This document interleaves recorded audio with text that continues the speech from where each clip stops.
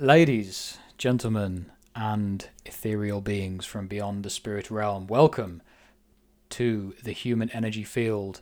As always, I'm your host, Henry, and as always, I'm joined by my co-host, Jamie. How are you doing tonight, Jamie? You all right, mate? Doing very well, thank you, Henry. Very pleased to be here again, talking about two of my favourite subjects. Yeah, well, you're going to be doing a lot of talking for this episode. We want to focus on the occult in role-playing games, at least for the first hour or so of discussion, and how these things are intertwined and how they relate to each other.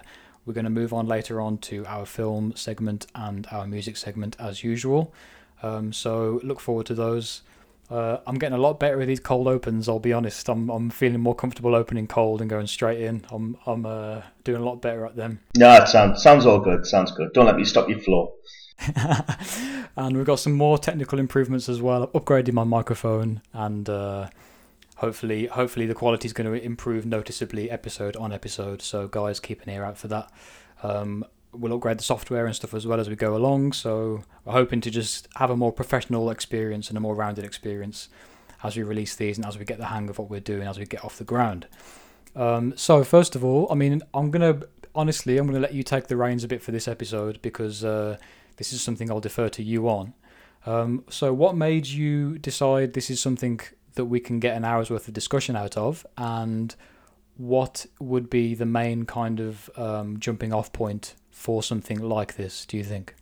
I think the main reason that this is such a hot potato for a role-playing style discussion is even casual role players and role players as well will have heard of buzzwords like the Satanic Panic, and they'll be aware that a lot of role-playing games have in them spells, magicians, and spellcasters. I mean, by its very nature, role-playing game is intertwined with that kind of activity, spellcasting, summoning, and all that kind of stuff from its very genesis, which is D&D. So I think we can look at it from a few different points of view. We can look at it historically as the presentation of the occult has developed in the RPG industry over time, and we can also look about snapshots of maybe how it's affected the industry outside of the gaming table with regards to the aforementioned Satanic Panic and various other religious groups and opinions, especially near the beginning of role-playing game, in the late 70s and early 80s. That was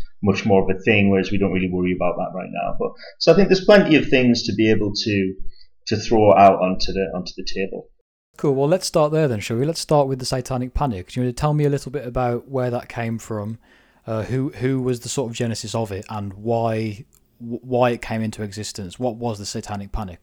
Okay, so I'm going to preface this with the knowledge that I'm not an American, so I didn't really experience this, and I'm not old enough to experience this firsthand. So I think you would get a lot more precise information from somebody who was around at the time and somebody who was in the same geographic location. Having that being said, I have read a lot about it in magazines and books and various articles.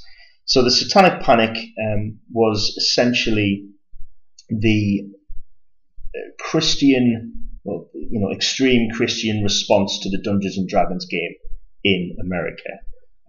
What you had a whole bunch of kids who, for the very first time, were engaged in a hobby that was mentioning things like demons and devils and summoning and magic users and clerics and all of these weird buzzwords that had not really been bandied around kind of kids' leisure time before, and especially in certain parts of America, and especially at that time, as I've mentioned, we're talking about the mid to late 70s at the beginning of this. There were a lot more people who were more straight-laced and were a lot more worried about this.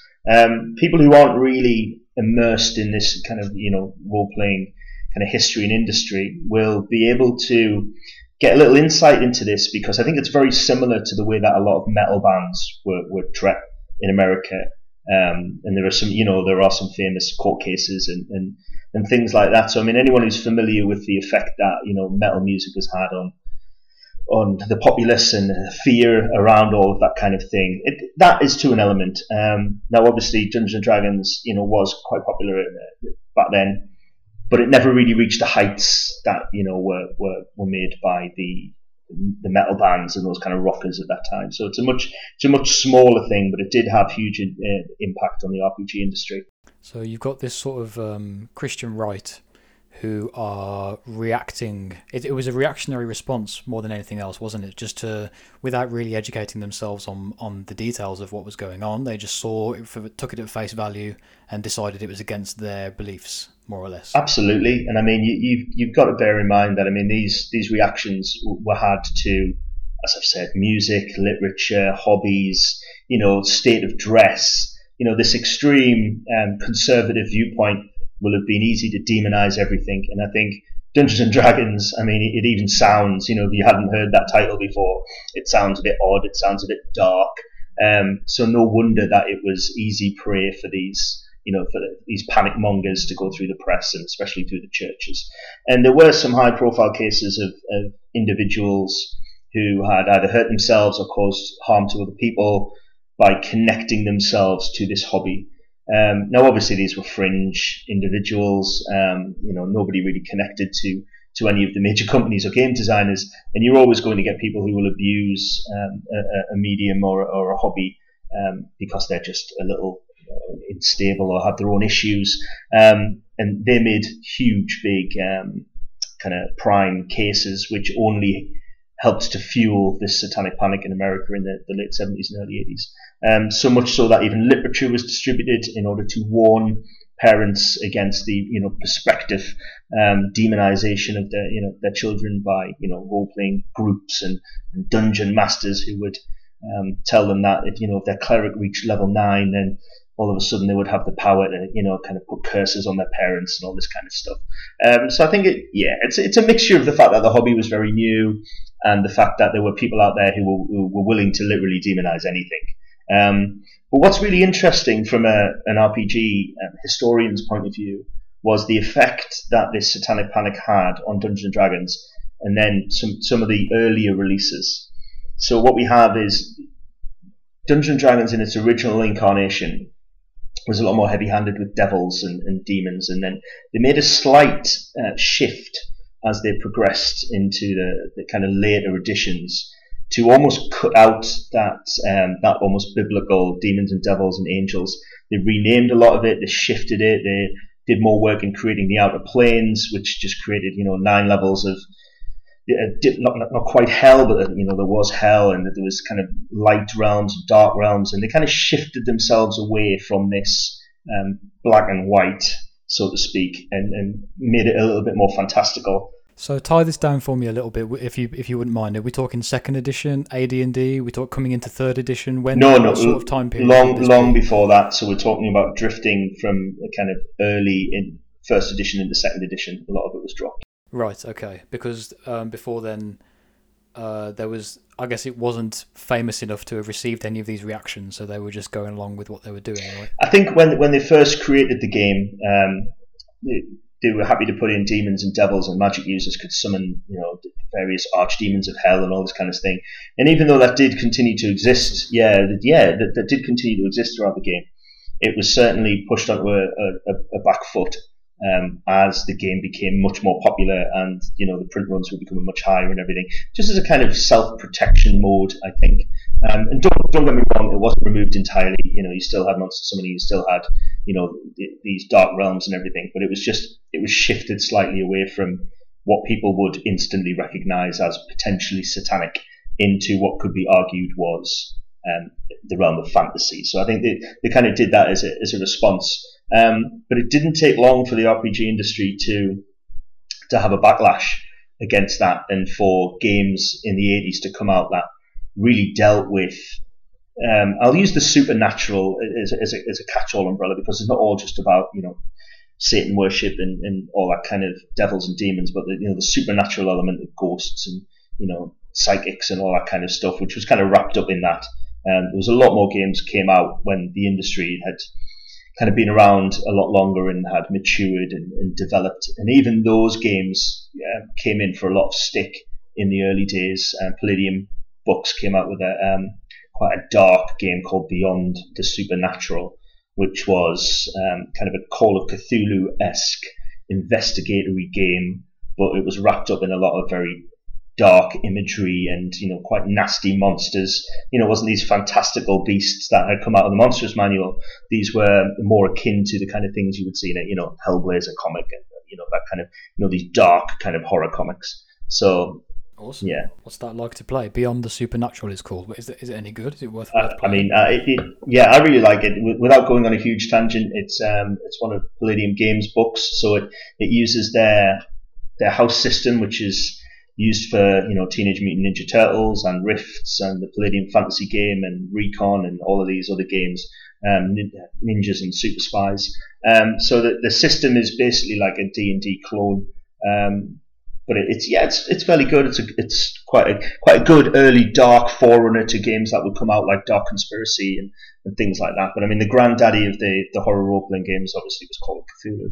So I think that had a lot of effect on Beyond the Supernatural and things like that. And Call of Cthulhu first edition came out when? Put me on the spot here, but it was very early. I'm going to say early 80s. It was, in my mind, I always have Dungeons & Dragons, Call of Cthulhu, and Traveller as the three pillars of early role-playing. So, I mean, Chaosium were releasing Call of Cthulhu quite early. I'm going to go out there and say about 82, 83. I could Google it, of course, and there'll be people who can Google it. But I would say mid 80s, so around then, I think. So Chaosium have been dabbling in the occult role-playing game kind of world for a while now, because they've got quite a few books that have come out in that sort of vein, haven't they? They've done a few things like Nephilim and other games to that degree. Yeah, I wondered how long it would take for us to get around to Nephilim, and that was a game published by Chaosium, and I think that to me is the first role-playing game that came out that was based on what I would call real occult knowledge rather than kind of very fantastical side of magic. Because what you've got to remember is, I've mentioned this before, but the magic system in Dungeons & Dragons was essentially lifted from the fantasy literature of Jack Vance, the way that magicians memorize their spells and cast them, and even the names of some spells. And it's not until we get to games like Call of Cthulhu and then eventually games like Nephilim, where you've got men and or women, drawing circles and using, books of ancient lore and sacrifices and things that have more relation to, the Golden Bough than they do with Jack Vance. So you get into a real magical element. But I think it's worth saying that I think Call of Cthulhu always got off a little bit more lightly because it was so entrenched in what was absolute fiction. It was H.P. Lovecraft's fiction. And even though H.P. Lovecraft himself was probably very well versed in the magical beliefs of various ancient cultures and subcultures, of course he was, and that drifted into his writing, and then that drifted into the game. Spellcasting in Call of Cthulhu and magic itself was always really the domain of the NPC or the bad guys. It may have changed over the time, and I think it's become much more common for investigators in Call of Cthulhu to cast spells. But at the beginning, learning and casting spells was a real detriment to your sanity, so it wasn't something you could do very much of without going insane, which I guess is the final result of any Call of Cthulhu investigator if he doesn't die first. It's really the classic game, isn't it, that? Yeah, absolutely. And it is a horror game, but it doesn't fall into this occult level of role-playing that I think some later games did. And to go back to Nephilim, I think, I've forgotten the guy who it was written alongside somebody who was really well versed in these, hermetic, theosophical ideas. And, it mentioned a lot of these real world beliefs that were then mixed in with the game in order to create like this tapestry of fantasy and reality that mixed together. And I think that was a really brave thing to do. But by that point, a lot of that panic had died down. So you get a lot more role-playing games now that will draw on real religious and occult practices as the basis for their magic systems. Specifically in regards to Hermeticism, if I wanted to roleplay something that involved Hermetic practices or esotericism, where would I begin with that? I mean, I think the first one that comes to mind would be White Wolf's original Mage the Ascension role-playing game. The very society that those mages are from is the Order of Hermes, so it goes back to that original, that hermetic idea. Obviously, the game is wide enough to have practitioners of various other magic systems, whether it be the Dream Speakers, who are kind of First Nations, kind of more shamanistic practices, or the Euthanatos, which is kind of more ancient Hindi, and all sorts of various things that are wrapped up in that. Cult of ecstasy, like drug magic and all that kind of stuff. But the core element to that, which came out of Ars Magica, because Mage the Ascension is essentially just a modern version of the game Ars Magica, which was the Lion Rampart White Wolf game by Mark Reinhagen and Jonathan Tweet, which was actually part of the reason Mark Reinhagen actually got together with the guys at White Wolf to create Vampire the Masquerade, was because of the success of his medieval magic game, Ars Magica, which really goes deep into genuine medieval alchemistic kind of beliefs. So it took those whole ideas that were believed at the time, that whole kind of John Dee-esque ideas, and put that into the magic system. So that as we drag that forward into the modern day, we get a lot more kind of Golden Dawn, Order of the various other things. By the time we get the Mage Ascension, so we get that real hermetic viewpoint from the Order of Hermes in Mage the Ascension. I think would be the first one that would come to mind.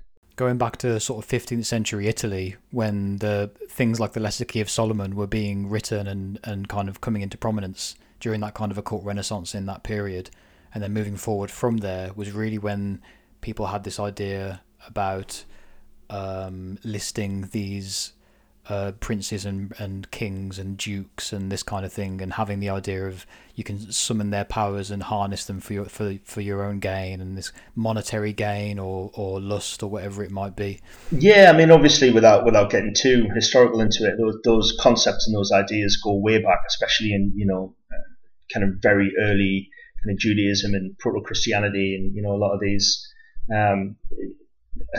things that were around at the same time as these Gnostic ideas that come into it. So, but yeah, I think what we would class as demonology per se, definitely was more of a later development, and that's when you get to these kind of 16th century and 17th century alchemists and occultists, and people who were starting to worship angels and demons and all this kind of stuff. So, which has now found its way. It's very common now, I think, in role-playing games. I mean, you only need to look at some of the core classes for D&D that exist at the minute. I mean, you have warlocks. I mean, the very idea of a warlock is, somebody who's made a dark pact with a being. So, I mean, to have that as one of the core classes in D&D now just shows how far we've come, that isn't shied away from, and that's not worried about, because the warlock is a far distant character class from the magic user in terms of tone. So, as I say, we go from that Vancian idea all the way through to this Faustian idea by the time we get to the Warlock. Yeah, I like that. It's almost become, what's the word I'm looking for? Like, I think it's become diluted, because I think... That's it, diluted. Yeah, because I think people the internet has done a lot of things to make people a lot more aware about different, religious and magical practices, and, we have a lot more...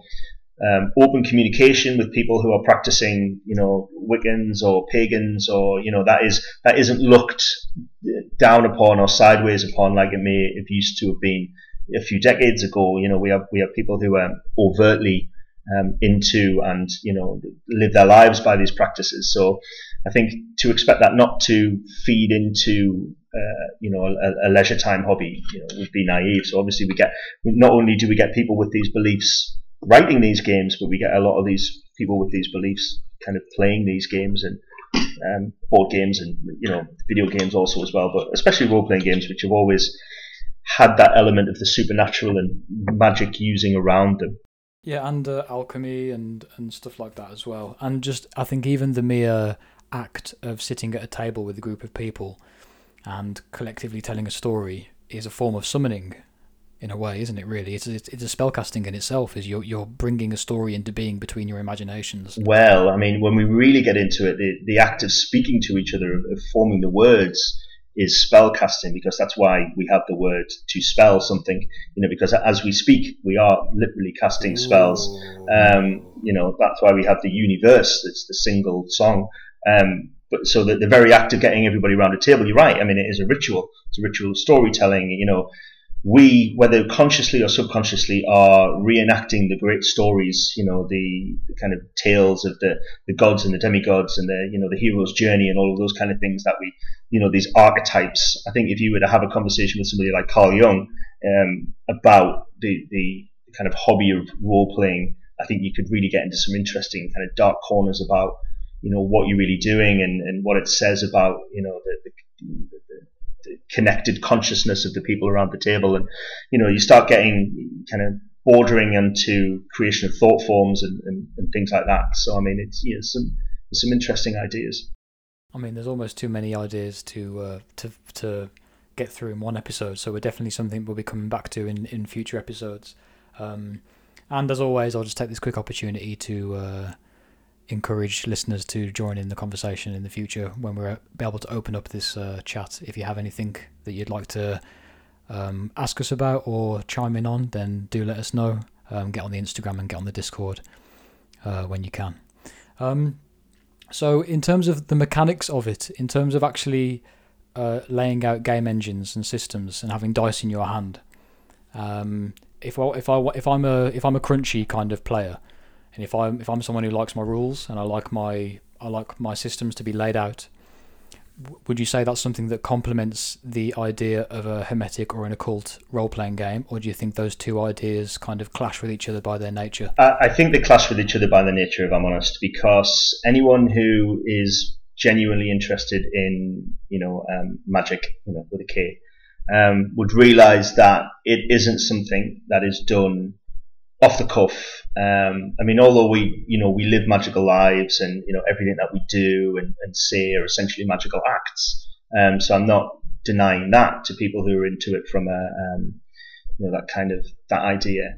But I think in order to look at magical practices, it's often something that requires a lot of time, forethought, planning, down to the time of day, down to the resources that you have around you, what you prepare. So I think in order to accurately represent what I would call real magic in a role-playing game would be to take a lot of the fast pace and the drama out of the game, when really the role-playing games are essentially about having fun. So chucking a fireball down the street in a fantasy game is a lot more fun than developing a protection ritual, or summoning a dead teacher and, necromantically in order to kind of gain ideas from them. The ritual could take hours, if not, days. You don't want to deal with that in a regular session. You want your magic to be, click your fingers and it's done and move on. And I think that's where D&D managed to get that element almost right at the beginning, because magic just became another weapon, so to speak. And I think that's developed and altered through the additions of D&D, to the point now where we get actually the magic system in 5th edition. I'm going to call it complicated. Now, I know mechanically, with regards to some other systems, it's not complicated. But the reason I'm calling it complicated is just because of the sheer volume of different spells and the interaction of those spells with each other and with the game as a whole. All of those different combinations become, really complicated to think about, and can result in some interesting ways to deal with game mechanics. So I think that the D&D magic system has, although it was quite simple, has become quite complicated, in my opinion. I would say maybe too complicated. It is kind of bloated a little bit. I just think I've always had this issue with role-playing games where the D&D Player's Handbook, no matter which edition you go to, has always, in my opinion, suffered from the biggest flaw was how many of the pages were given over to spell descriptions. Now, I realize it's quite an important part of any role-playing game, but also, and this is not just D&D's fault. This is the fault of any game that has powers or spells or whatever. I mean, I was reading through a copy of Overlight this week by Renegade Game Studios, and I decided to read it cover to cover. You know, it's a new game. Well, it's not new to me. I decided to really get into it from the beginning and read it all the way through. Now, 100 of those pages, 80 or 100 of those pages out of a 300-page book are power descriptions, basically spells / superpowers. I haven't got time to read all of those. I want to get a rough idea of what the spells can do, but in terms of reading that book, I'm going to skip that entire 100-page section. So once I finish reading 200 pages, I'm done with that book. If I ever get around to playing it, which I hope I will, or running it, then I will pay much more attention to the minutiae inside of those descriptions. But especially as a D&D player, if you love to play a fighter or a thief or a cleric or whatever it happens to be, get into Dungeons and Dragons, and you know your dungeon master or the guy who you're going to play with, or the lady who's running the game, turns around and says, you know, pick yourself up a player's handbook, and that'll be great. You'll have everything you need. If you were planning on playing a fighter, you can guarantee that a good chunk of that book is no use to you at all. Which is I've always kind of thought the magic rules should have been either in the DM's book or as a separate tome. So you could happily play D&D in a low magic world without that extra supplement, because it literally accounts for half, sometimes more than half of the page count in the player's handbook with spells. It's quite ridiculous. By the time you go through all 9 levels of, you know, magic user spells and warlock spells and cleric spells and all that kind of stuff, it's just a huge page count.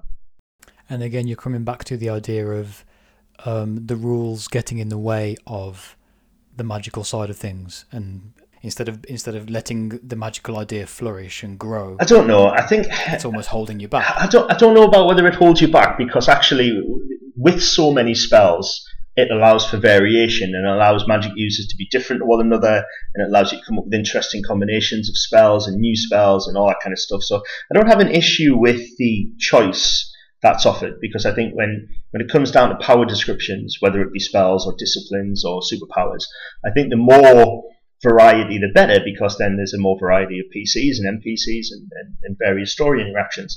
My issue really, from a publisher's point of view, is that so much of that is given over to the game, whereas I think a lot of people, maybe not a lot of people, some people might want to run that game in a low magic setting, and a lot of that page count is then superfluous, absolutely. But to drag it back to talking about, you know, representation of kind of real magic and role-playing games, I think because a lot of magic is takes a lot of time and is done personally and behind closed doors, and you know may take a long time for the effects to become known, and it's not flashy, it doesn't suit itself to a dramatic storytelling hobby. Whereas you get this Vancian style magic again, which I keep talking about, which is much more suited to a role playing style, and also let's not forget that most superpowers in what you call a superheroic genre, it's essentially magic, and I know it's not. They can be created from all sorts of things, you know, alien technology or various mutant factors, but what we're talking about is magical abilities, essentially, by a different name. So, but it's much easier to get away with that in, you know, that kind of whole Marvel DC style idea, where that magic is a lot faster and a lot more innate. It doesn't really fall into that hermetic style of, you know, the guy with his, you know, his crew, and you know, spending 10 hours summoning a creature that might be able to, you know, give somebody a bad stomach, which is more like real magic, but that doesn't really lend itself very well to an exciting game of Dungeons and Dragons. Yeah, but I mean, we as games masters understand that everything has to be dramatized to a certain extent to create that story that we're all after. It's not just magic, is it? It's the same with everything else. Even conversations are shortened and made sharper and snappier for the purposes of the story. You know? Absolutely, you know, it's more cinematic that way, you know, and it's more dramatic and it's more entertaining. Which is why you aren't really going to get a lot of instances where the magical system in a role-playing game is able to mirror real magical systems to a major degree. So in that way, there's that safety net is there. So because you're not going to go into great detail, and some games do. Going back to Nephilim, there's some really, that's more about concepts than it is about anything else. But there are plenty of role playing games that you're doing demon summoning and drawing out of pentacles and all that kind of stuff and sacrifices, but they tend to be less common than the kind of magical systems where you just learn a spell and then can make yourself fly or cast a fireball or whatever, which isn't really ever really being considered real magic. I mean, I don't. You can get the gods and the demigods can do some amazing things, but I struggle with any kind of literature that tries to describe any magicians doing something so flashy. I mean, even some of the most famous, iconic mages. I mean, just look at Merlin. I mean, he wasn't throwing fireballs around. His gifts were in prophecy and herbalism and guidance and just being wise in general. He wasn't casting featherfall and magic missile. So I think we don't really get that that kind of historical, pseudo historical / mythological representation of magic in role playing games. We get more of a comic book style high fantasy representation of magic, which suits the hobby, but that's the definition between what I would call real magical practices and otherwise. Yeah, well, it suits the type of game, not necessarily the entire hobby, but yeah.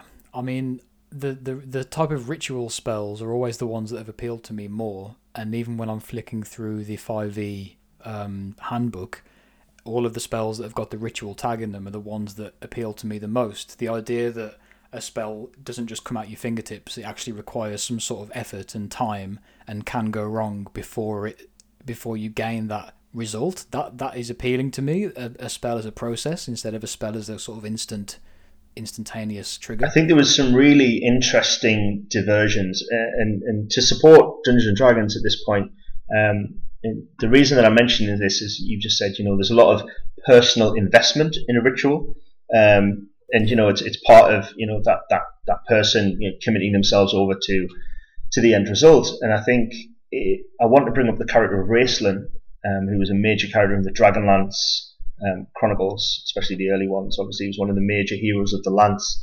And I think what was really interesting with the way that they dealt with magic on the world of Krynn, which was the Dragonlance setting, was that using magic actually had a great toll on the individual casting it. It required a lot of basically channeling of that energy, and it took a great toll on the physical body. And nowhere was that more apparent than with the journey that the character of Raistlin went on.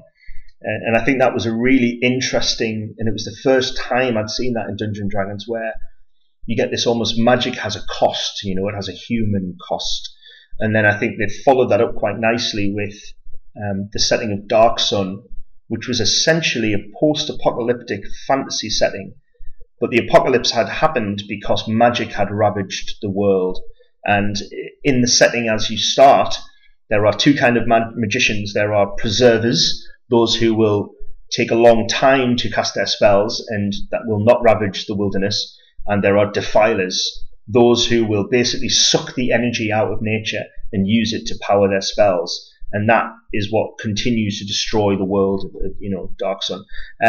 So I think that as D&D became more mature and went out into different ideas, you definitely saw that moving away from that flashbang style of magic, and they explored some other avenues. And I think it's sad now that D&D is almost it's narrowed itself again down into a real bottleneck, where the average D&D game is much more like the original average D&D games than it was, say, in the second edition golden era, where you had such amazing and iconic campaign settings as Dragonlance and Birthright and Dark Sun and things like that. And it's missing a lot of that now, and I think that's part of what doesn't appeal to D&D 5th to a lot of kind of older gamers, maybe, and gamers who remember a lot of those settings. Don't get me wrong, you can use the brand new rules and you can just plug it into your old campaign settings if that's what you want to do. But I feel like Wizards of the Coast are missing a real trick by exploring some of those worlds that look at magic a very different way.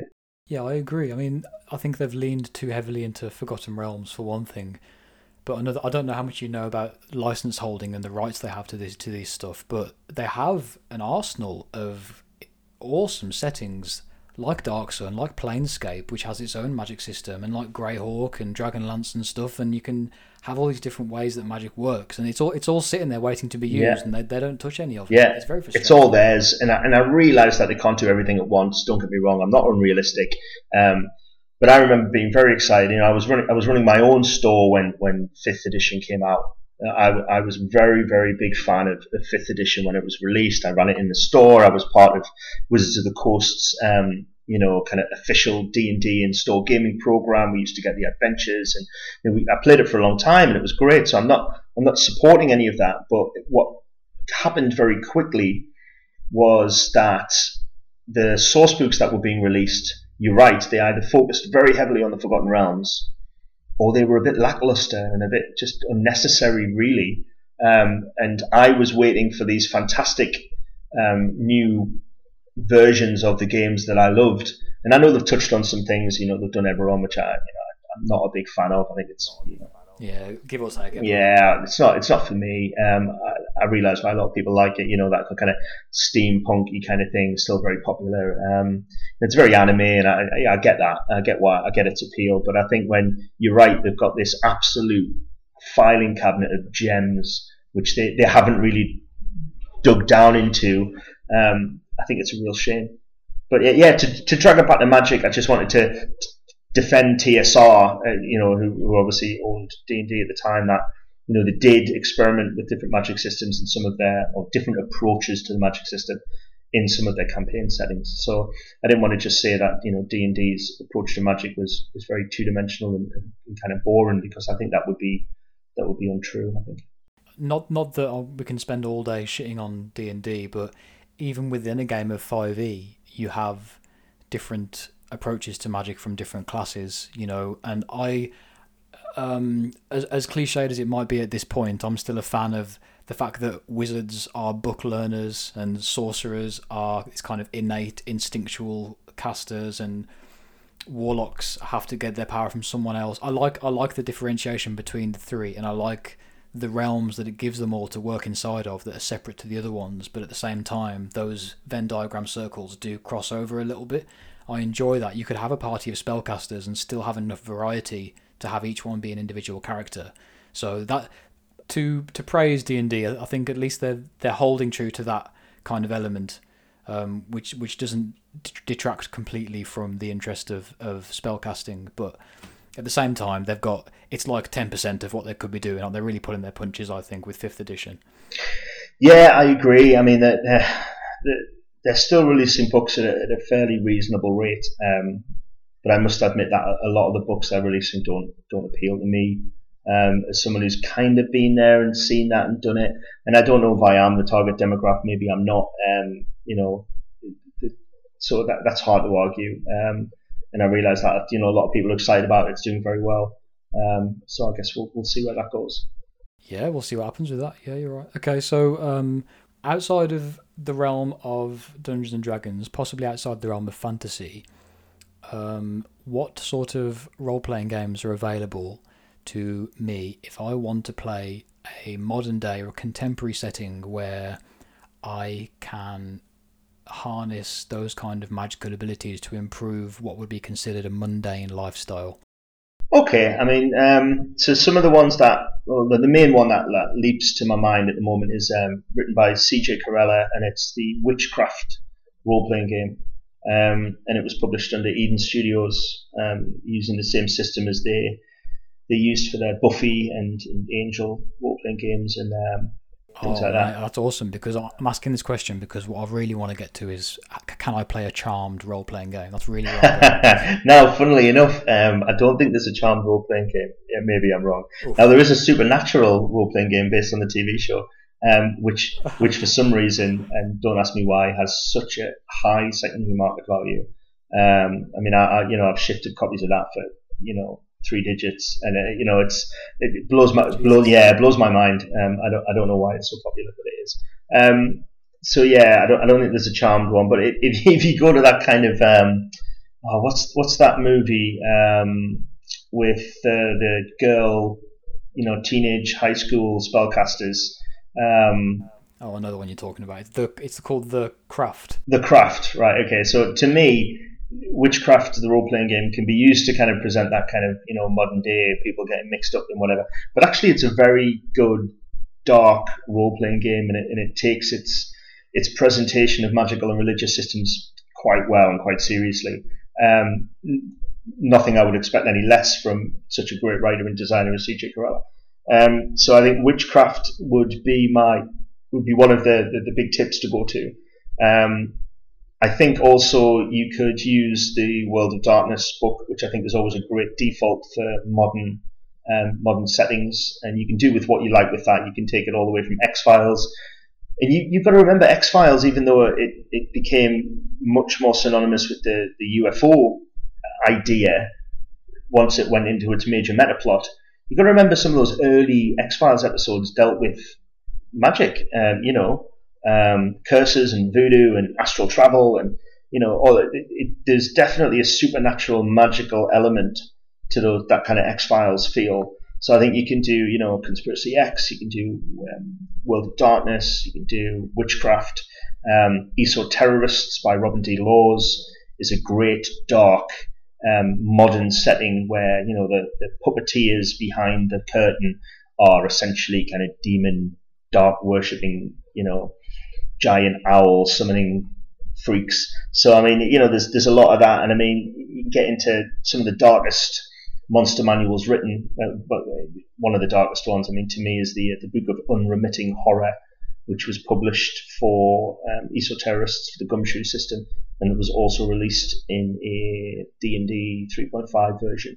And I mean, that is a real freaky monster book. There's some awful stuff in that. So yeah, I mean, there's plenty of modern day role playing games where you can kind of play somebody who has that kind of magical side to them. That's great. I love that. I've got a copy of Esoterrorists here on my bookshelf, and next to it is a well-read copy of Night's Black Agents, which is a really great book that I love flicking through and getting ideas from. I could read that book all day long. I love that. Yeah, for anybody listening, that's the kind of Trail of Cthulhu rules, the kind of gumshoe investigator system that Robin D. Laws came up with. But Night's Black Agents transforms that into a modern day vampire/vampire hunting game, which I think is great. And to me, it smacks of Ultraviolet, the TV show, not the movies, which I just think is so good. Yeah, and do you know what? Right, you played Night's Black Agents. There's a great little movie called Vampire Nation that you could just use as a plot straight into Night's Black Agents. Really, watch Vampire Nation, really. Yeah, watch Vampire Nation and read Night's Black Agents, and then just go vampire hunting in modern day Romania. Boom, done. I love it. All right, that's several hours of play right there. For right there. Lazy GMs who want to just take a game. Okay. Yeah. When we mentioned, actually, there's a little story that I want to kind of crowbar in here. And it's got nothing to do with vampires, so it's not a great segue. But sorry, I've got a story I want to tell you later as well. So you can have you? All right, okay. We'll swap. Yeah, I'll do first then. And it was to do. It came into my mind when we were talking about the Satanic Panic in the late 70s and the early 80s, and we kind of drifted on before I got a chance to kind of slide it into that conversation. But there was an RPG creator by the name of Professor M.A.R. Barker. Now he was an RPG creator, but he wasn't that foremost. He was a scholar of ancient languages and ancient history, and he was a professor. But he, in order to scratch his itch for the creation of cultures and languages, he created the fantastical world of Tecumel, which some gamers might have heard of, which has had various incarnations. And it's quite early, actually. So the very first incarnation of the world of Tecumel, or the Empire of the Petal Throne, was written as a kind of support to D&D, and I believe it was actually published by TSR, the first version. So he was actually designing the world of Tecumel before the hobby of role-playing games came along. And then when role-playing games came along, he was able to go, well, this is the great vehicle for me to take other players in and let them explore my world and my cultures and my background. And Tecumel is it's a classic example of science fiction that's gone so far that it begins to feel like fantasy again.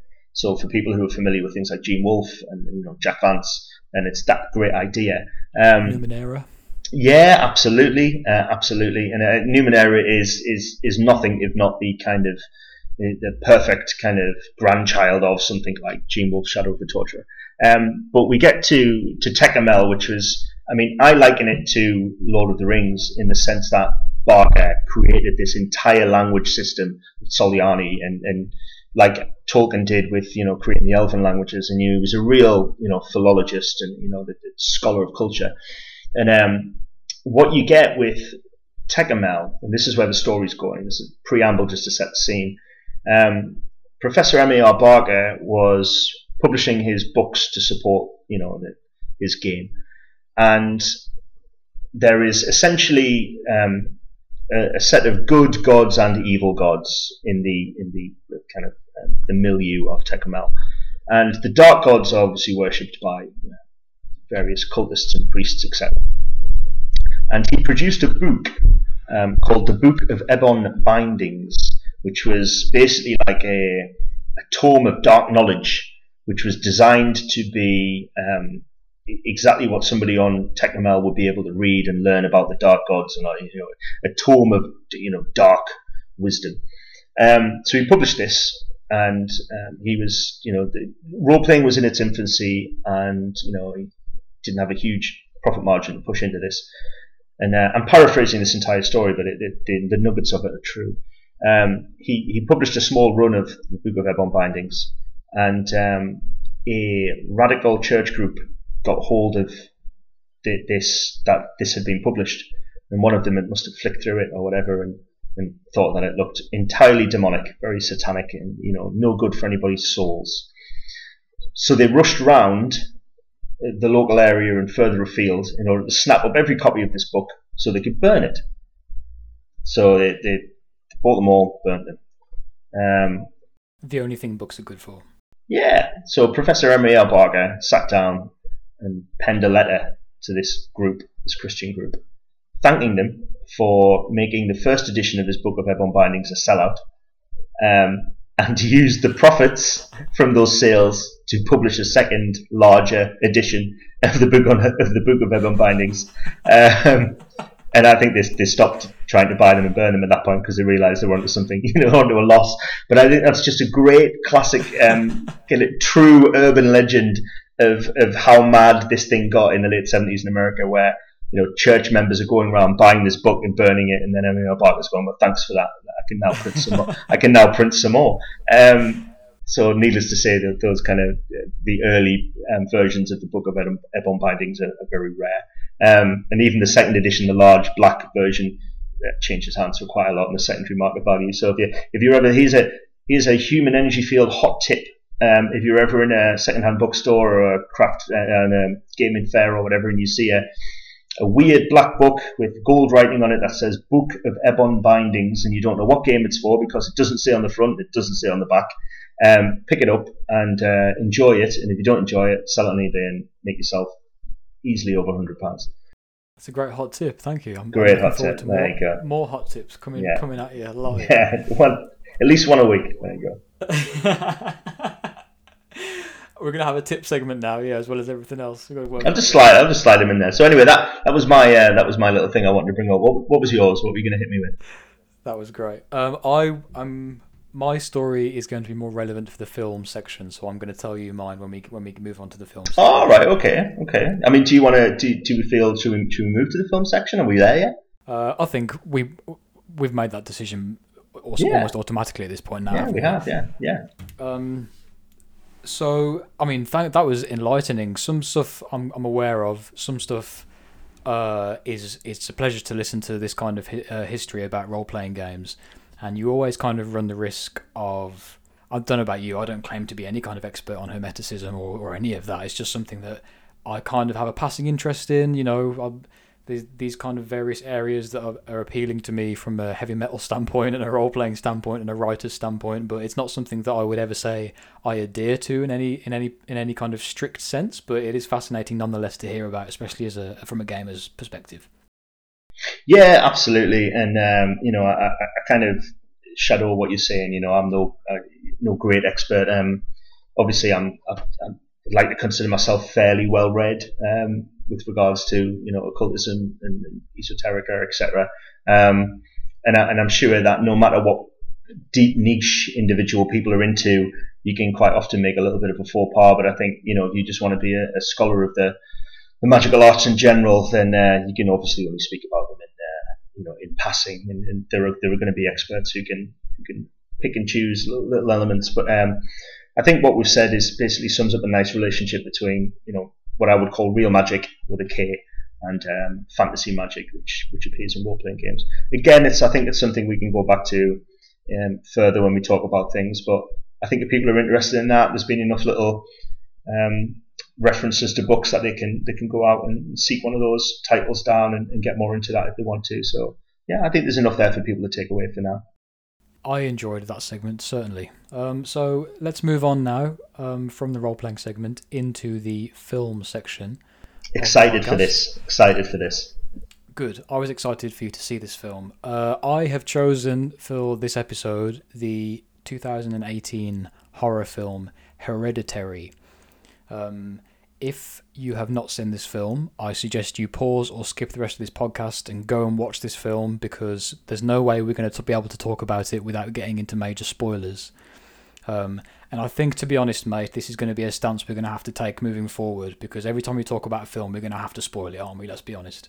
I think absolutely. I think in order to discuss a film, correctly, you're right. There's going to be huge spoilers in it. So if you are interested in seeing it and then listening to our views on it afterwards, pause it, go away, watch it. 2 hours of your time or whatever. That's great, and then come back and then you can join in the conversation. Yeah, and I would recommend doing so. This is one of my favourite films. There's only been 2 horror films I've ever seen which have made the hairs on my arms stand up.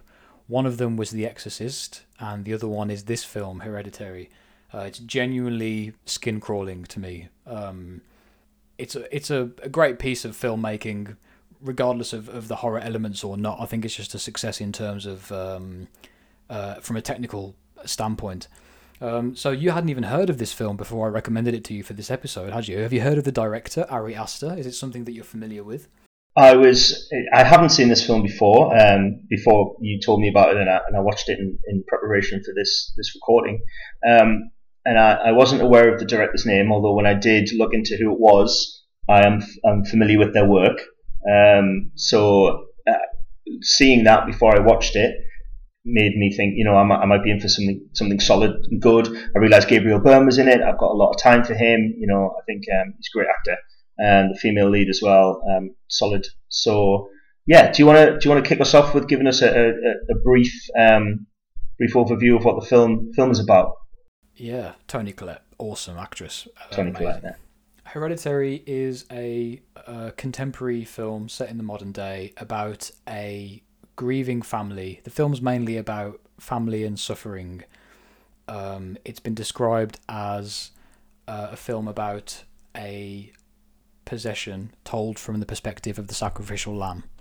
I think at its core, the director would describe it as a family drama. It's certainly a horror film. It certainly has a lot of horror elements. It takes place in a house in Utah. It's centered around this one family and their kind of history of mental health issues and various other problems that they've had going back through their family tree, which, as the film progresses, we sort of learn more about why and where those issues have come from. There is the husband and wife, played excellently by Gabriel Byrne and Toni Collette. Toni Collette's performance in this is like award winning. I don't know what sort of accolades she received for it, but I could watch her act this frantically grieving mother all day long. She's just like really on point. I think to jump in there, and I'm going to let you continue, but you're absolutely right. I think her ferocity in playing what looked like genuine grief at some of the events that occurred in this movie was mind blowing, and that to me was some of the real highlights of this film. So yeah, I absolutely agree with her performance in this. Yeah, and I think regardless of what you think, the performances by the actors is enough to watch this film. There's also a very lengthy soundtrack. I think there's like 80 minutes of music or something throughout the film, and that does play a key role in it as well. The story of a long-term possession, we see it unfold, and we see all these kind of recurring themes come into play over and over again, and all these little story elements end up tying together, culminating in the successful summoning of a king of hell, who is brought into existence by this cult who live in this town. And it's something that through the actions and words of the characters of this family, we learn that this possession has been taking place over generations of the same family. It's something that's been tried and tried again.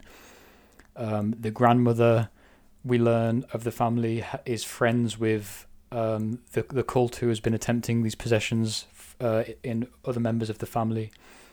Failed attempts for various reasons have ended in suicides or what could be considered mental illness problems, but actually are the result of someone trying to bring a demon forth into a human body. So there's a lot of parallels to be drawn with real life struggles and mental health struggles and grief and suffering, but it's sort of draped over this framework of this family drama.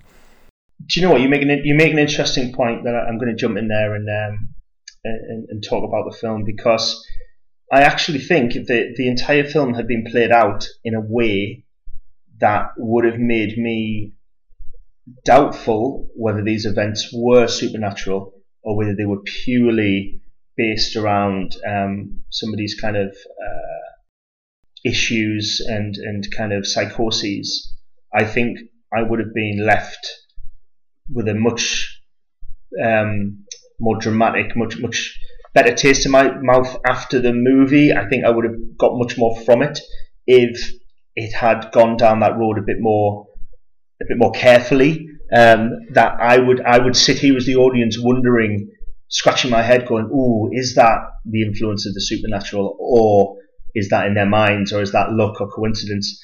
And I think part of my major issue with this film, and I must say that I liked it on the whole, but my major issue with it that stopped me from really enjoying it was the supernatural elements, which had been presented so excellently and low-key all the way through the film until near the end, had reached a crescendo where it became more like Paranormal Activity than it did like something else. And I think once you reach this element where you have headless bodies floating around, my suspension of disbelief was dropped. Now, I can continue to believe in nightmares and terrible accidents and even a piece of chalk moving on a chalkboard or a glass moving in a seance. I can believe in all of these kind of things because they are rooted in the real world. But once you get past that into this realm of pure fiction, women crawling on the roof and things like that, that to me was where, if the film had kept its nerve, I think it would have been a more successful film in the long run. But I think it decided to, it went too far in the end, is my opinion. I think this is where our tastes differ, because if I had watched that film and it had only indicated kind of vaguely that there might be something weird going on, but it's up to me to decide if it was in someone's head or if it happened in real life, I would have left feeling very frustrated. So I'm glad that our tastes differ in this case, because I'm happy that it picks a theme and it doubles down on it, and it doesn't hold back and it goes, no, it is about a demon summoning. We're going to have all these metaphorical. You could have had the last scene where the young boy in the family is crowned the king of hell, one of the kings of hell, Paimon the demon, who is summoned into his mortal incarnation by this cult. You could have had that without all of these super crazy elements of climbing on the roof and bodies floating around. You could have had accidents happen, people hurting each other and whatever, and you could have been left at the end wondering whether actually is this group for real, or have things just gone the way that they wanted them to, and they're all wrapped up in this kind of cult psychosis. I think that would have been much more powerful. I think when you end a movie and you don't know whether that was real or not, has much more kind of resonance than buying out of the film because you know what's happened isn't real. I think that's just a different film. But I don't think it is a different film, because I think 3/4 of this film, in fact 8/10 of this film, are presented in a way where all of these events could arguably be kind of discussed away by a skeptic. But once you reach the last few scenes, if a skeptic had been witness to those, there is no excuse. And I would have liked to have seen it play out where somebody who came along after could have gone, I can explain this away, even though you as the audience are kind of going, no man, it's real, this possession is real. It's more scary that nobody can really prove it. And I think that's where it loses a bit of credibility towards the end. And I think that the performance of the main two actors, as you quite rightly said, is brilliant up until near the end. And actually, for the last 20 minutes, half an hour of the film, they don't do any acting because one of them is dead and the other one doesn't say anything. It's just running around essentially like a monster. So they're acting. They cease to act. There's a scene where the man and wife, played by Gabriel Byrne and Toni Collette, are kind of trying their best to end this ritual that is trying to kind of consume their son. And it's a great scene. They stand in the living room, which has been the scene of so much throughout the movie. It's quite dramatic, and she cries on him. She tells him he's the love of her life, and you can see he's still the skeptic. He's not really buying into the occult activities that have happened. And then when he dies, she goes off to be a monster. That is the last scene they essentially act in. And if the movie had ended then, it would have been a better film. Well, no, I disagree with that.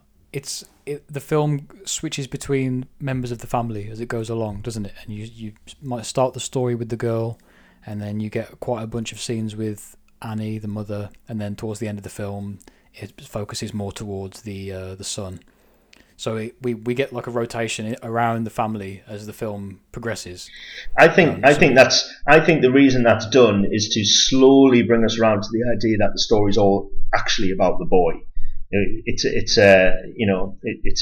to deceive us, to keep us guessing, and keep us on the edge of our seat while we decide exactly who the target or the purpose of all these events are. And I think at the beginning the boy is displayed as the outsider, as the kind of somebody who's not massively entwined into these events, but is kind of caught up in them. And eventually we see that actually it's all about him. And I think that's a clever device that they use in order to get us to that point. So I have no issue with that as a story point of view. I think that works particularly well. I think if this film had no outwardly supernatural elements to it, I would have considered that it was phoning it in, and that it couldn't decide on what it was going to be. And I'm happy that it made its choice, and that there are towards the end, the last 2/10 of the film, as you said, actually go on that kind of balls to the wall. The demon is now in reality and is moving through these different bodies and is crawling up the walls and floating across the ceiling and stuff. It lends it a certain horror that we've been waiting for the whole film, because it's not about jump scares, it's not about creepy eyes and teeth like a cheap cinema film. We've got emotionally invested in these three-dimensional characters that we've seen grow and change and grieve throughout the film and go through these horrible traumas. And then at the end, it makes sense to me that a demon would be able to get inside Annie's body, because I've watched her mind break down over the course of this film. So I absolutely have no problem with that. You know what I mean? I believe that too, and I think this is so nice because it chimes into a conversation we've had about the difference between magic in real life and magic in role-playing games. Here we're talking about the occult and possession and the belief in possession, and in real life, and occult possession and the belief in possession in this movie or movies in general. And whatever your stance is on possession, whether you're a Roman Catholic or whether you are a pagan or a Christian or whatever, there's a lot of people who believe that possession is possible. Now, if you are going to believe possession is a real life possibility, you are not going to accept the possibility that somebody who's possessed can then fly, because that's never been documented, that's never been done. Now, that does not make possession less scary. Now, I've read a lot of things, watched a lot of things that would frighten me about possession, but what's most frightening about them is I'm left wondering, is that really one thing, or is this really another? And I keep coming back to this point that the film makes a decision in order to go what you call kind of balls to the wall. I get that, bravery in one sense, but to me it bursts its own bubble, in my opinion, because then I am less nervous and kind of worried about what you want from a horror movie is you want to be scared, you want to be thinking, oh, this could, what if this was really happening to me or whatever.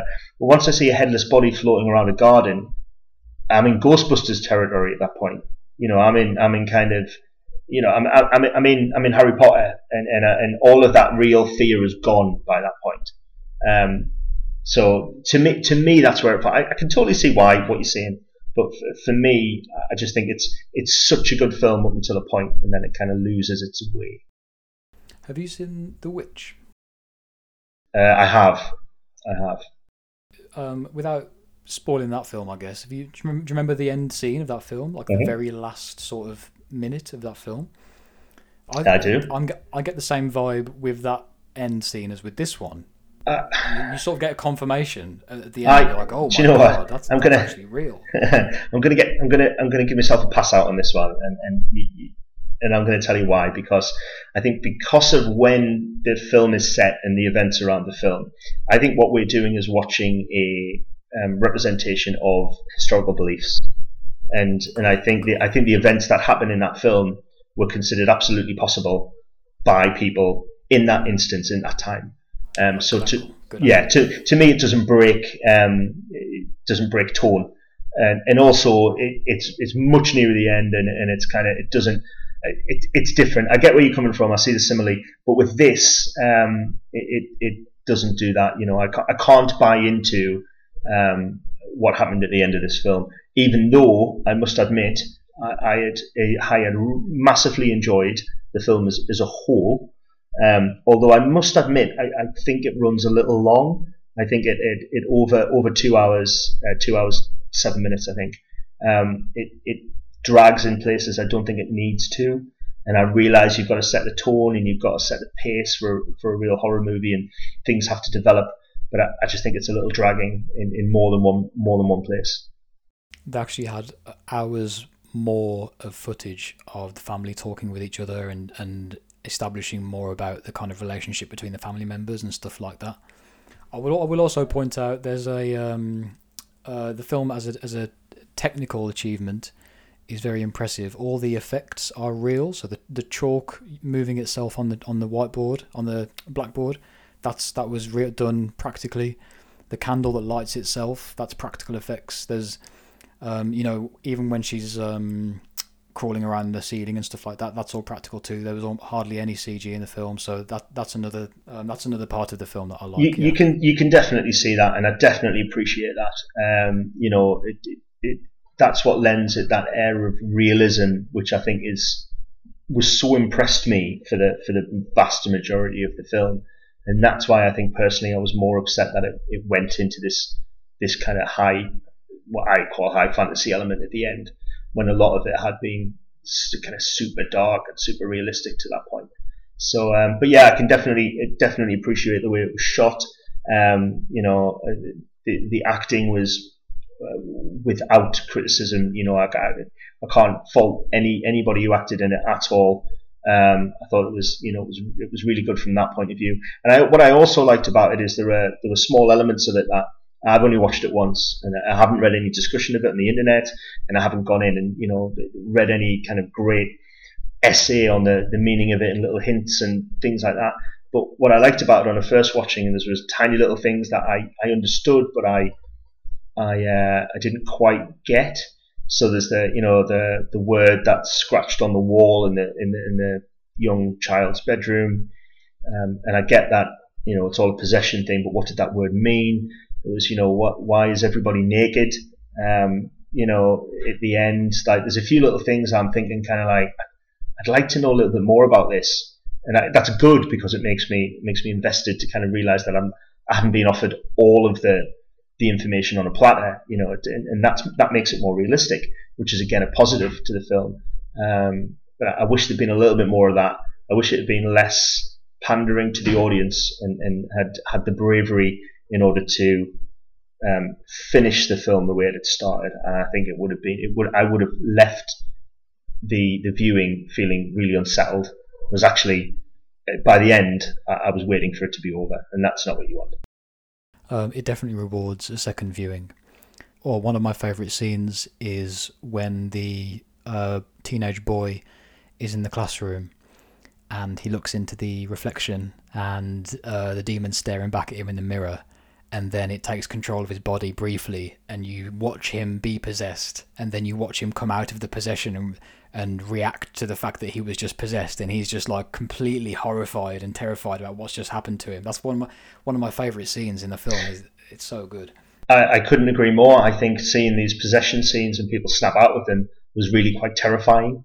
And the fact that the scene that you're discussing plays right into what I'm talking about. The boy, smashes his head off the desk, puts his arm in the air, and ends up kind of falling off his chair and then snapping out of it and being very distressed.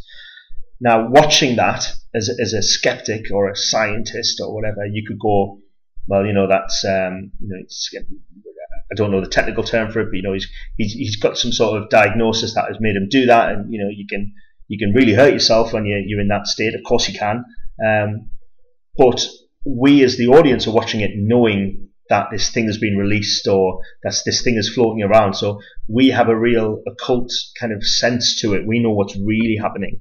Whereas every kid in the classroom is going to go home and say that this boy just had a breakdown. And that grey matter between reality and fantasy, you can be explained as both, I think is where the film massively succeeds. That is because there's so much of the horror that I can buy into is either just coincidence or bad luck or people just having an absolute breakdown. That's what I think is more frightening than stuff that happens right at the end. Okay, that is a great point for me to tell you the story that I've been saving for this moment. Yeah, all right, let's do it. Going right off the back of exactly what you've just said. So I watched this film. I've seen it a couple times. It does reward a second viewing. The most recent time I watched it with a friend, and after the film we had the sort of standard discussion about Ouija boards. Oh, would you ever use a Ouija board? What do you think about them? And I have heard from separate trusted friends and sources stories about Ouija boards that I take seriously, that are honestly pretty creepy. My friend who I watched this film with, she told me a story. I've texted her and asked her if I'm allowed to speak about this publicly, and she said it's okay. She, in college, she had a tutor, and he, in his younger days, sat around a Ouija board with his friends and began to use it, proceeded to try and activate it, try and use this Ouija board. You have to forgive me, I'm vague on the details, but basically the Ouija board began to move of its own accord, and they were quite rightly shocked into giving up the experience, turning on the lights, putting the board away. And then quite soon after that he fell very ill, and then the next day he had to go to hospital, and both his legs rotted off his body and his pinky finger rotted off his hand, and he now has prosthetic legs and has to walk with a walking stick because of this Ouija board experience that he'd had, that it turned his legs leprous and they rotted away from him. Now, I'm not using any names or anything, obviously out of respect, because I have a morbid curiosity about this, but that's quite a heavy story. But I asked my friend if I could relay this, and she said yes. And then I asked her if I could get in touch with the gentleman this has happened to, and she'd given me his name and his details, because he was a tutor and he's a public speaker. So I don't know if you'd be interested. I'm attempting to email him and see if he wants to come on the show and talk about the fact that he used a Ouija board and lost his legs. I'm going to put it out there and say, I take that very seriously. I take the Ouija board very seriously. I think it's always blown my mind that something which is almost a perfectly designed ad hoc ritual can be thrown into the hands of the unsuspecting. I've heard many stories, and I've had personal experiences around a Ouija board. So that is quite. You're right. That's quite deep. That's quite dark. If this had that effect on him, I'd be interested to know what the conversation was around the board, and maybe who they managed to speak to, and maybe why it had. If this had a connection to the loss of his legs, then maybe how that had worked. I could understand if it maybe the finger that was on the glass or the planchette, then maybe if that had been the digit or whatever that had suffered, then I think that would be even more weird. But it's the first time I've heard of somebody having their kind of legs affected by the use of a Ouija board. But whatever ailment can come out of it, if this was brought, theoretically brought on by the use of this Ouija board. What you've got to remember is, you're creating an opening at that point. You're creating a real opportunity there for, I'm just going to use the word things, for want of a better word, things to move in different directions. And these things can quite often be the cause of that kind of damage and that kind of pain and harm. So people who are not prepared to protect themselves and close the same doorways that they open, can often be can be the subject of this kind of foul luck or pain, etc. So it'd be really interesting to maybe speak to him and see how open he is about whether he really believes that event was what caused whatever it was medically that happened to his legs. Because I'm sure the doctors would have another kind of reason for it. I'm sure they have kind of written that off as something else, and they're not going to say reason for loss of legs Ouija board. That they're not going to say that. I'm not laughing at the guy. The guy's lost his legs. That's terrible. But I'd be interested to see whether he thinks that is a direct correlation and why he thinks that. She told me that he, as a result of that, he went on to find Christianity, or as a direct result of that experience, right. And he's now a sort of born again Christian. So it certainly had an effect on him. That doesn't surprise me spiritually, because I think anybody who goes through something really terrible, whether it's because of something like that or just a random event, I think can often be pushed to question the existence beyond the mortal and the meaning of it all and things like that. So I think anyone pushed to such a life-changing event as the loss of their legs or that kind of thing can often be pushed into a religion, no matter what religion it is. So I don't find that surprising. I think that's just part of the human condition to find kind of need to kind of explain away this or actually just for some sort of level of protection.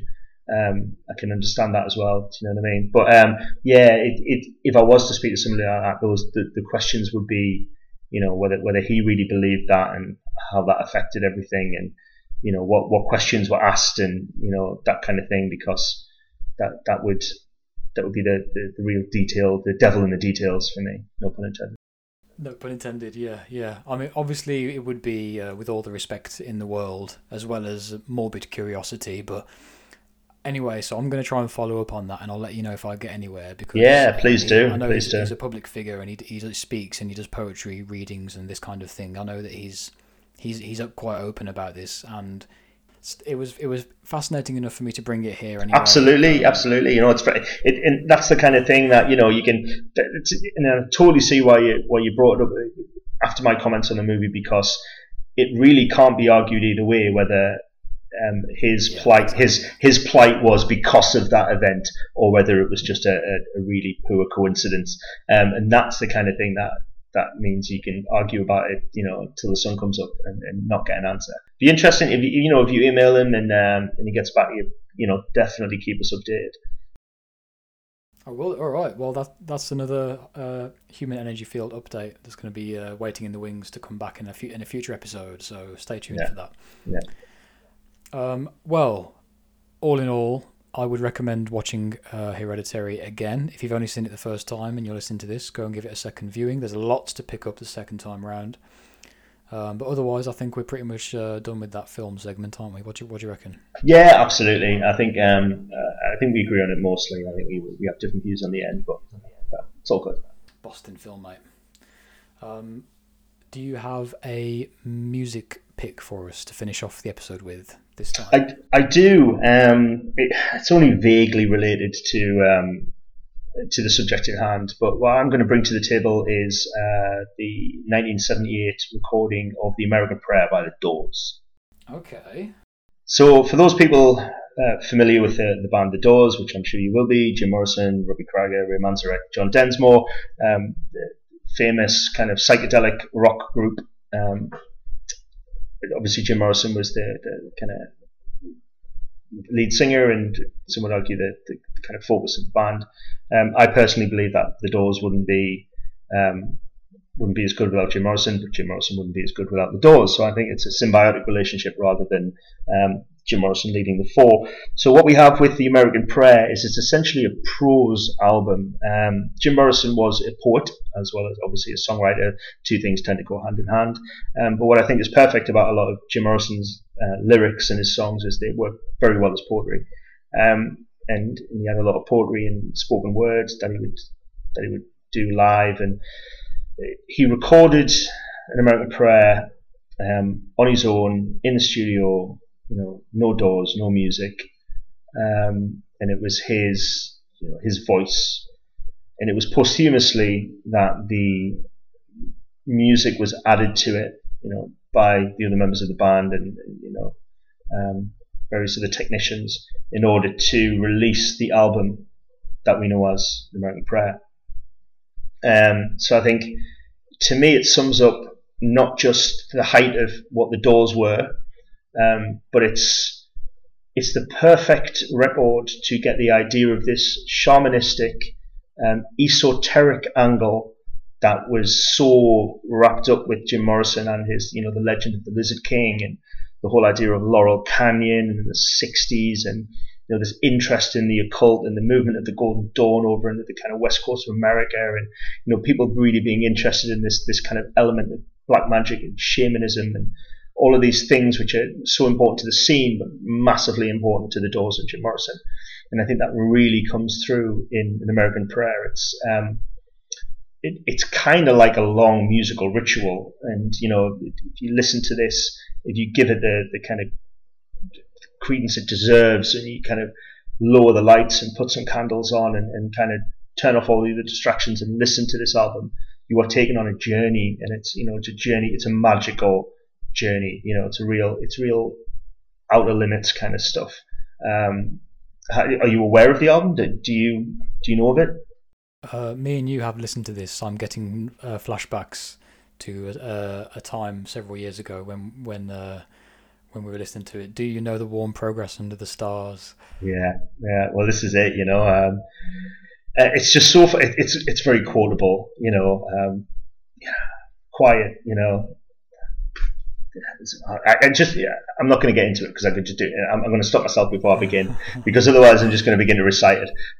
But I think that's what's so good about it, because it's a piece of work, it's a piece of ritual, I think, and the way that it's been delivered and then crafted afterwards. I think it's a classic example of this magical thread that runs through a lot of these groups like Led Zeppelin, Black Sabbath, and all of this, other people who would embrace these ideas, and even the Beatles as well to a degree, for those people who really want to look into that, and how the Beatles viewed Crowley and whatever. And actually, as a little interesting human energy field nugget of wisdom, the fact that we are so familiar with yoga, the fact that yoga is such a kind of all-encompassing, very common part of our Western daily life, is purely down to the Beatles and Aleister Crowley, because George Harrison was a big fan of Crowley's writing, etc., and Crowley was a big proponent of yoga, and the Beatles followed that kind of that journey into India and became big fans of yoga. And because the Beatles were so large, so huge, they carried that love of yoga to America, and then eventually that love of yoga filtered back through to Britain. So the fact that yoga is so huge is purely down to Thelema and Crowley through the Beatles, which is, the whole ties into this whole American Prayer, Jim Morrison thing, because I think there isn't an album which exemplifies that magical belief system, that kind of real otherworldliness about real rock and kind of music, psychedelic and metal music, than the American Prayer.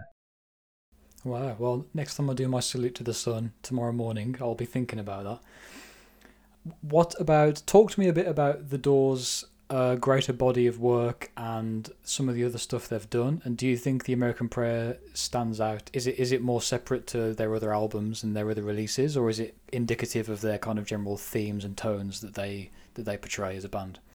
You strike an excellent point, because actually American Prayer is so different to anything else that the Doors released, because it's not a Doors studio album. It's not songs that they would have gone on stage and done. It was something that came together and was greater than the sum of its parts. It was Jim Morrison talking, in a studio on his own, and the music was put on afterwards.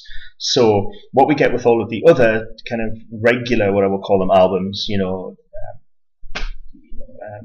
Morrison Hotel and the Doors and Soft Parade, and you go through them all, but it's very different, so it's very unique in their body of work. It has more in common with live albums than it does with studio albums, in a sense, because there's this.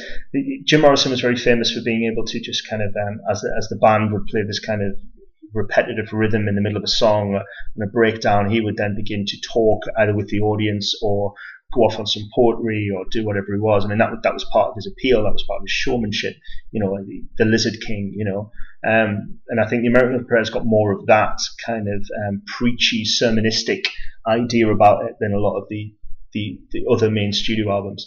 So I think, even though the music, some of it will be familiar, and the riffs that are brought in from other songs into the American Prayer, of course, it's all the Doors. The instrumentalists that you hear are, the other members of the Doors. It stands alone in that body of work, and I think to say that there is still a great connection between the American Prayer and the Doors' greater body of work, because the subjects that they were talking about, especially on the lyrics that Jim Morrison wrote, had this kind of real, almost, I'm going to say magical, this magical perception about the way Jim Morrison viewed the world, and the way, therefore, that the Doors, bursting through the doors of perception, all this kind of stuff, which obviously wasn't his, but that was the whole idea of this. I think when you read some of the biographies which I have about Jim Morrison, they only very lightly touch on his connection into, kind of occult practices and everything. What you've got to remember is he was so big and kind of so popular that every 2-bit occult group in America would have wanted him to be a member at some point, you know what I mean? So he would have, in the 60s, you would have got in these parties, you would have got, Satanists and, people in the AA and all sorts of stuff, kind of milling around trying to recruit you into their kind of little cults. And I'm sure the cults were much more kind of prolific and much more varied at that time. So I'm sure that he kind of spent a lot of time with those kind of people. But I think it's credit to him that they wanted him and he never really needed them, which I think was great about Jim Morrison. You know, he was his own master, his own disciple, so to speak. And he was more of a figurehead. He's the kind of guy who could have started a religion. He's got more in common with, Charles Manson than he does with, Anton LaVey. So, and I think this really sums it. This really gives you an idea of where Morrison's head's at in terms of storytelling and, myth and magic and stuff like that. So I think anyone who's even vaguely into, the occult or esotericism or that kind of element should really go and listen to that album, because it gives you a great insight into, the thought processes of the main man behind the Doors. Well, it's a great choice for this episode, man. I really appreciate it. Do you think we will cheapen the American Prayer if we play a section of it at the end of the episode? No. I think if we bow out with Bird of Prey, I think it's a perfect kind of repetitive, almost prayer-like element of the album, which would be perfect for an outro. So we'll end with Bird of Prey, I think. Lovely choice. We did have a guest scheduled for our what is hopefully a guest segment. He unfortunately couldn't make it this time, but I hope to have him back at some point. Thank you for listening. I've certainly learned a lot this episode.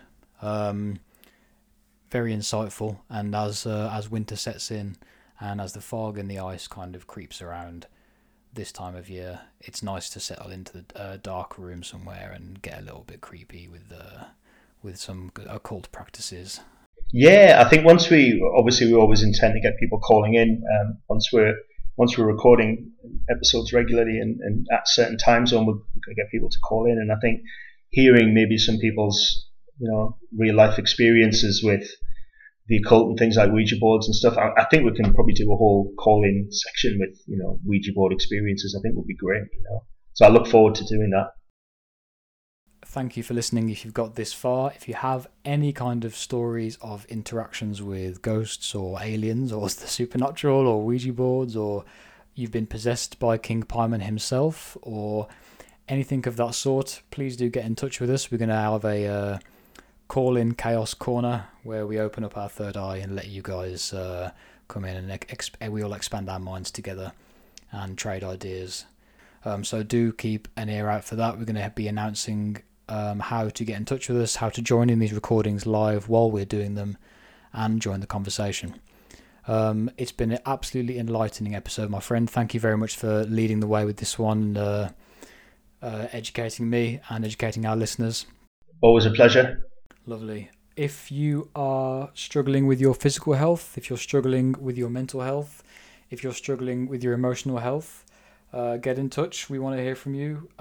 We are going to be putting these out regularly, and I want to have a kind of mental health, well-being message to these things as well. We've all got problems, guys. It doesn't matter what they are. Everyone's struggling with something. You don't have to struggle alone. Join the Instagram, join the Discord, listen to our episodes and get in touch and be part of the conversation with us, and hopefully we can all heal together as a unit and move forward from this terrible year into 2021 and onward even further, and hopefully all help each other to flourish and grow as we do so. Amen. Good night, Jamie. Good night.